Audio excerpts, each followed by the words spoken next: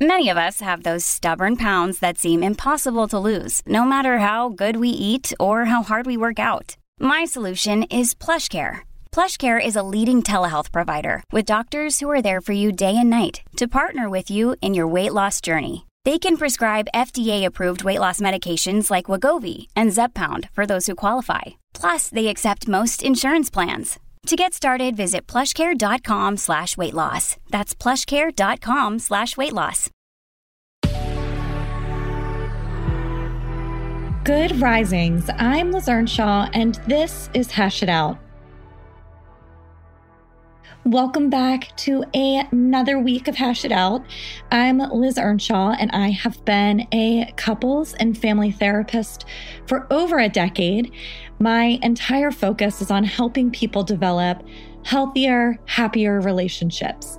And the reason I do that is because research has shown again and again that the number one predictor of emotional and physical health is the quality of our relationships.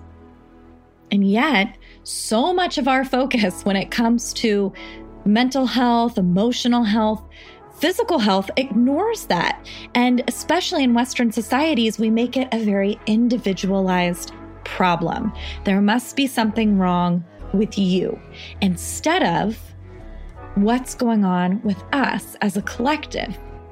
When I work with people in my office, and I've worked with thousands of people, I've worked with hundreds and hundreds of couples, I've worked with many families, what I've found is that when people are presenting with challenges in their lives, that when their relationships improve, either because they learn to engage with their relationships differently, or because the other people in their system engage with them differently, things improve. It doesn't mean that the relationship improvement is a cure-all. What it does mean is that when we are supported and loved and our stress is reduced between ourselves and other people, we can thrive. We can get the help we need. We feel better about ourselves. And so this week, I want to talk about the power of others, the power of strangers, the power of friends, the power of family.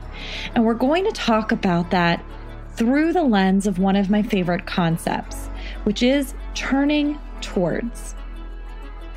John Gottman and Robert Levinson conducted some research together over many, many, many years, trying to answer the question, what separates the relationship masters from the relationship disasters? And what they observed in a facility that they called the Love Lab, where they put a lot of couples into a space together and they recorded them discussing their relationship, is that the couples who thrived did something called turning towards. What Gottman said was, after many months of watching these tapes with my students, and by tapes, he means the tapes of the couples having the conversations, it dawned on me. Maybe it's not the depth of intimacy in conversations that matters. Maybe it doesn't even matter whether couples agree or disagree. Maybe the important thing is how these people pay attention to each other, no matter what they're talking about or doing. He realized that the couples in the healthiest relationships make attempts to connect, and they have the other person accepting those attempts to connect. And he called those attempts to connect bids. Now, let's move out of the sphere of couples in romantic relationships. We see this everywhere. It doesn't matter if I am working with a parent and their child, if I'm working with friends, if I'm working with co-founders of a company, if I'm working with a person who's had an experience with a stranger. We make bids to connect.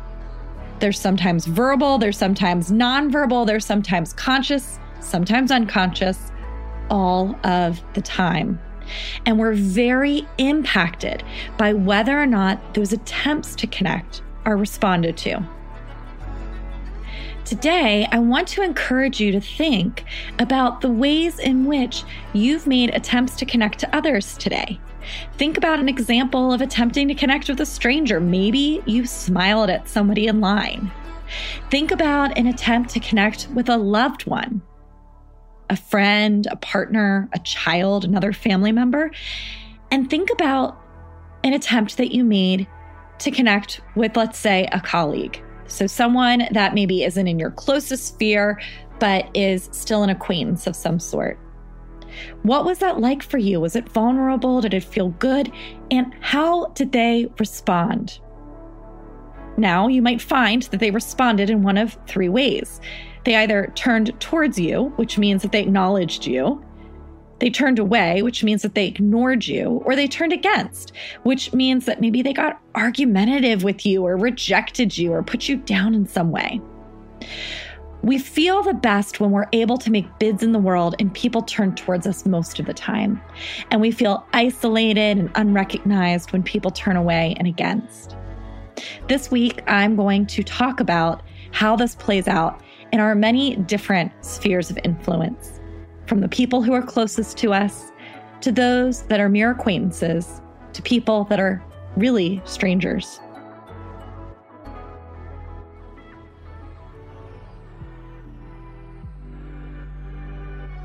I'm Liz Earnshaw, and you can find me on Instagram at Liz Listens. Thank you so much for listening to Good Risings. We love hearing from you. Please take a moment to leave a review. Until next time, love on your loved ones, and when that gets hard, tune in to me to learn how to hash it out. We have some exciting news. You can now search more than 700 Good Risings episodes on the new Fathom.fm app, the podcast player from the future.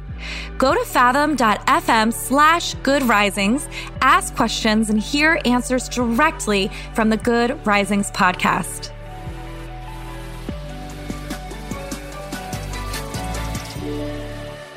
Good Risings is presented by Cavalry Audio.